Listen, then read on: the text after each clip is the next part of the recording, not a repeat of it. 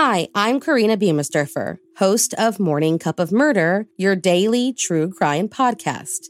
Yes, you heard me right, daily true crime. Every day, Morning Cup of Murder tells you a straightforward, short-form story about murder, true crime, cold cases, disappearances, serial killers, cults, and more. And I do that all in under 15 minutes. With over 3 years of stories and over 20 million downloads, the Morning Cup of Murder podcast has become a staple of so many people's daily routines. So, why not add it to yours? Stream Morning Cup of Murder everywhere you listen to podcasts, and remember, stay safe. Rex Heuermann is a demon that walks among us, a predator that ruined families. The Lisk, Long Island serial killer podcast, was shocked when the news broke of Rex Heuermann's arrest. After more than a decade of searching, law enforcement officials had finally pieced together enough evidence to bring formal charges against Rex Heuermann. Initially charged with 3 murders, Heuermann is now officially charged with all 4 deaths in the Gilgo 4 case. I'm your host, Chris Moss, and the Lisk podcast will be releasing new episodes with interviews and fresh insight on the case as Rex Heuermann awaits trial in Long Island. While we are relieved by the arrest, the Lisk podcast team will be working hard to share new developments and perspectives as we get them. So please keep your eyes and ears out for new episodes, and if you haven't already, please listen to seasons 1 and 2 of Lisk, Long Island Serial Killer, wherever you listen to podcasts. Listen up, guys, because I've got a new show to add to your listening roster. What if you could go through every day energized, motivated, and clear of mind? Taking a few minutes to start your day in a positive manner can make all the difference. And since I know you all love morning podcasts, I want to recommend a great show for you. It's called Wake Me Up, and it features mindfulness, meditation, and motivation perfectly blended to get your day going. You can even start the episodes right from bed. Once you get in the habit of listening to Wake Me Up every morning, I'm sure you won't want to stop. So go check out Wake Me Up today and join the thousands of people who are using it to have a better day every day. Just search for Wake Me Up in your preferred podcast player or follow the link in the show notes. There were 2 more murders 15 miles away. When police arrived, they found the telephones and electricity lines. We have a weird A homicide. scene described by one investigator as reminiscent of a weird... Cup of murder. It's hard to believe there are still so many unsolved cases that keep some people up at night, desperate to know the answers. On September 23rd, 1935, the first of what would be many human torsos turned up in a seedy area of Cleveland, Ohio. Mutilations that have, to this day, never been close to solving. So if you like your coffee hot but your bones chilled, sit back and start your day with a morning cup of murder. During the 1930s, the city of Cleveland, Ohio was on the rise. The population was growing rapidly, a melting pot brewing along the way, and laboring jobs were plentiful due to Cleveland's powerful steel and manufacturing base. The city was doing so well that the Great Lakes Exposition and the Republican National Convention, among many other events, were slated to take place there over the coming decade. It was a place where the Great Depression was becoming a thing of the past, and people were finally getting back on their feet in an extraordinary way. Well, at least that's what it seemed like on the surface. In the other parts of Cleveland, the seedier ones, lived the displaced sufferers of the Depression who weren't so lucky.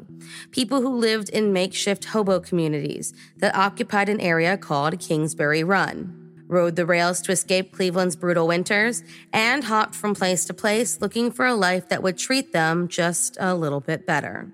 Just a little bit east of Kingsbury Run was a line of bars, brothels, flop houses, and gambling dens called the Roaring Third. And it was here that a still unknown monster committed what would be Cleveland's most notorious crime in history. A crime that took place in the dark corners of a booming city and made the citizens pause their celebrations. On September 5th, 1934, a young man walking the shores of Lake Erie found the body of a young woman washed up on the beach. You see, what this poor man happened upon was the woman's lower torso, amputated at the knees, and doused with a chemical that turned her skin red, tough, and leathery. This lady of the lake was never identified, but rather taken to a morgue and forgotten until 2 years later when police realized that she fit a pattern that they were chasing. While she is, in modern days, considered one of the first victims of a man that they would later call the Mad Butcher of Kingsbury Run, not all researchers can agree that victim number 0, as she would later be called, is the first on what would become a list of 12. No, many stand by the first known victim, a man named Edward Adrassi, whose murder sparked the beginning of the Cleveland torso murder investigation. Edward's nude body was found on September 23, 1935, by 2 teenage boys in the Jackass Hill area of Kingsbury Run, lying about 30 feet from the body of another man.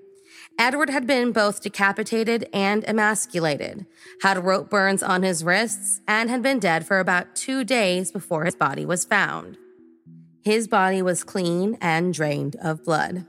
Identified by his fingerprints, police found out that 28-year-old Edward was a frequent visitor of the Roaring Third, had a pretty decent arrest record, and was a rumored homosexual.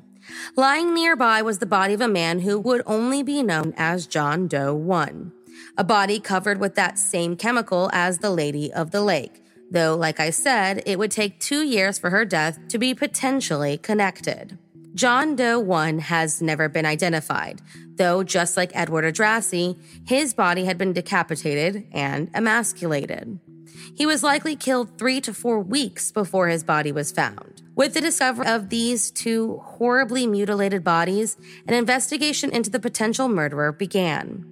On either January 26th or February 7th, 1936, the body of a female victim was found neatly wrapped in newspaper and packaged into 2 half-bushel baskets left alongside the Hart Manufacturing building. She was, of course, thoroughly dismembered, with every piece recovered except for her head, which would turn up 10 days later in a vacant lot. Her cause of death, like the others, was the severing of her head. Fingerprints indicated that she was Florence Genevieve Polio, a local waitress, barmaid, and known sex worker who lived right on the edge of the Roaring Third. An autopsy would later determine that not only did she die 2 to 4 days before she was found, but that the killer waited until rigor mortis set in to dismember the rest of her body. The 4th victim was found on June 5, 1936, in Kingsbury Run. Doomed to remain a John Doe, this man was decapitated while still alive, and though his head was eventually found, the only real piece of information investigators knew was that he was between 20 to 23 years old, had a light complexion with reddish-brown hair, stood about 5'10" or 11, and had 6 very unusual tattoos, ones that you would think would have helped with identification. Despite having a death mask viewed by thousands, he remains unidentified. Though the tattooed man was the 4th victim found, he was not the 4th victim killed. John Doe 3, found on July 22, 1936, but killed before the tattooed man, became the only known West Side victim of the torso murderer. He died 2 months before he was found and had been dismembered while still alive. He remained unidentified despite his head being recovered, and due in large part to the amounts of blood found seeping into the ground, investigators determined that he was likely killed right where the teenage girl found his body. The torso of John Doe 4 was found on September 10, 1936, in Kingsbury Run after a transient tripped over his chest, and the lower half of his body was found in an open sewer nearby by police divers. Hundreds came out to see the discovery, and the coroner noted the lack of hesitation marks showed that they were dealing with a skilled and confident killer, possibly one familiar with human anatomy. He, of course, had his head severed while still alive in one clean stroke, dying instantly. At this point, there had been 6 very brutal, very gory killings over the course of just a year. So to say the citizens of Cleveland were up in arms may be a bit of an understatement. While bodies kept turning up, Safety Director Elliot Ness became involved in the Mad Butcher case. At the time, Elliott was well known for heading the Untouchables, a group of federal law enforcement agents that earned their notoriety when they took down the notorious gangster Al Capone.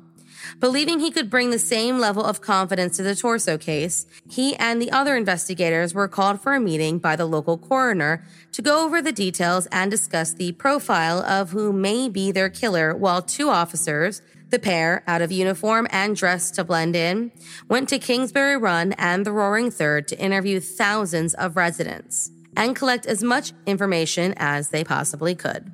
On February 3, 1937, the upper torso of Jane Doe 1 was found in the same spot as the non-canonical victim, the Lady of the Lake. Jane Doe, whose head was never found, had been dead for about 3 to 4 days. Unlike the previous victims, her cause of death was not decapitation. That happened after she was already dead. On June 6, 1937, a second Jane Doe was found beneath the Lorraine Carnegie Bridge and would become the only black victim of the Mad Butcher.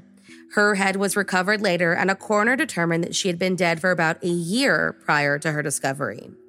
Jane Doe 2 was found by a teenage boy, and next to her body was a burlap sack containing the skeletal remains of what turned out to be a small black woman in her 40s.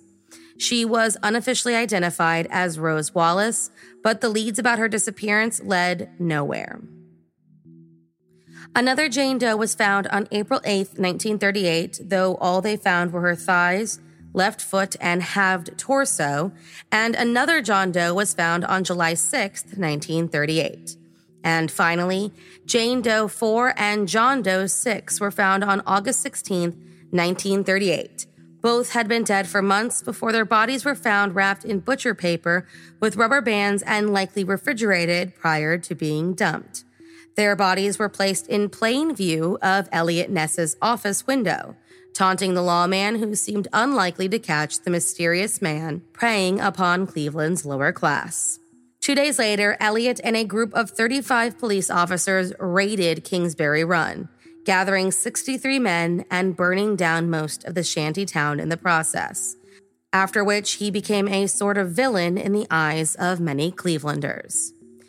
Though these men and women were the 12 confirmed victims of the Cleveland torso murderer, many believe that he had a few more victims, including the Lady of the Lake and a man named Robert Robertson, who was found on July 22, 1950, 12 years after the last confirmed cases. There is also speculation the torso killer did not stick to Cleveland, but rode the rails and amassed some victims outside of Ohio altogether. Places like Pennsylvania, where 3 headless bodies were found in boxcars, and others in a swamp near Newcastle. And in 1938, the torso killer claimed to have killed a victim in Los Angeles, though when investigators checked out the lead, it brought them to a plot with only animal bones. During his time investigating the murders, though his level of involvement depends on the source material, Elliot Ness claimed to have solved the case, and just days after his notorious raid, arrested Dr. Francis E. Sweeney, claiming he was absolutely certain that he was the man responsible for the Cleveland torso murders. And on the surface, it seemed like he might be right. Dr. Sweeney was a medical soldier in World War I and was responsible for field amputations at the time, making him a likely candidate for the skillful dismemberment of the torso murderer. Not to mention the fact that he supposedly failed 2 of the polygraph tests issued to him. But before he could be tried, it was revealed that Dr. Sweeney was actually the first cousin of Elliot Ness's political opponent, Congressman Martin Sweeney. Realizing that there was no way he could get away with prosecuting him successfully, Dr. Sweeney was let go. A second arrest took place in 1939, when bricklayer Frank Dolezal brought in for the murder of Florence Polillo after police discovered that he not only lived with Florence for a time, but was acquainted with both Edward Andrassy and Rose Wallace. Police claimed that the man confessed, but before he could go to trial, Frank was found hanging inside of his prison cell. When an autopsy was done on his body, it was found that he suffered from 6 broken ribs during his time in custody, leading many to believe his supposed confession may have been coerced. There have been no other arrests or identifications made, and after 4 horrifying years, the murders stopped just as quickly as they begun, creating what remains one of the most sensational, unsolved crimes in our nation's history. Thank you for joining me in my morning cup of murder. Please join me again tomorrow to hear what terrible thing happened on September 24th. Don't forget to rate and subscribe and let me know how you like it. If you want to help support the podcast, there's always Patreon or just sharing it with your true crime obsessed friends. And remember, stay safe.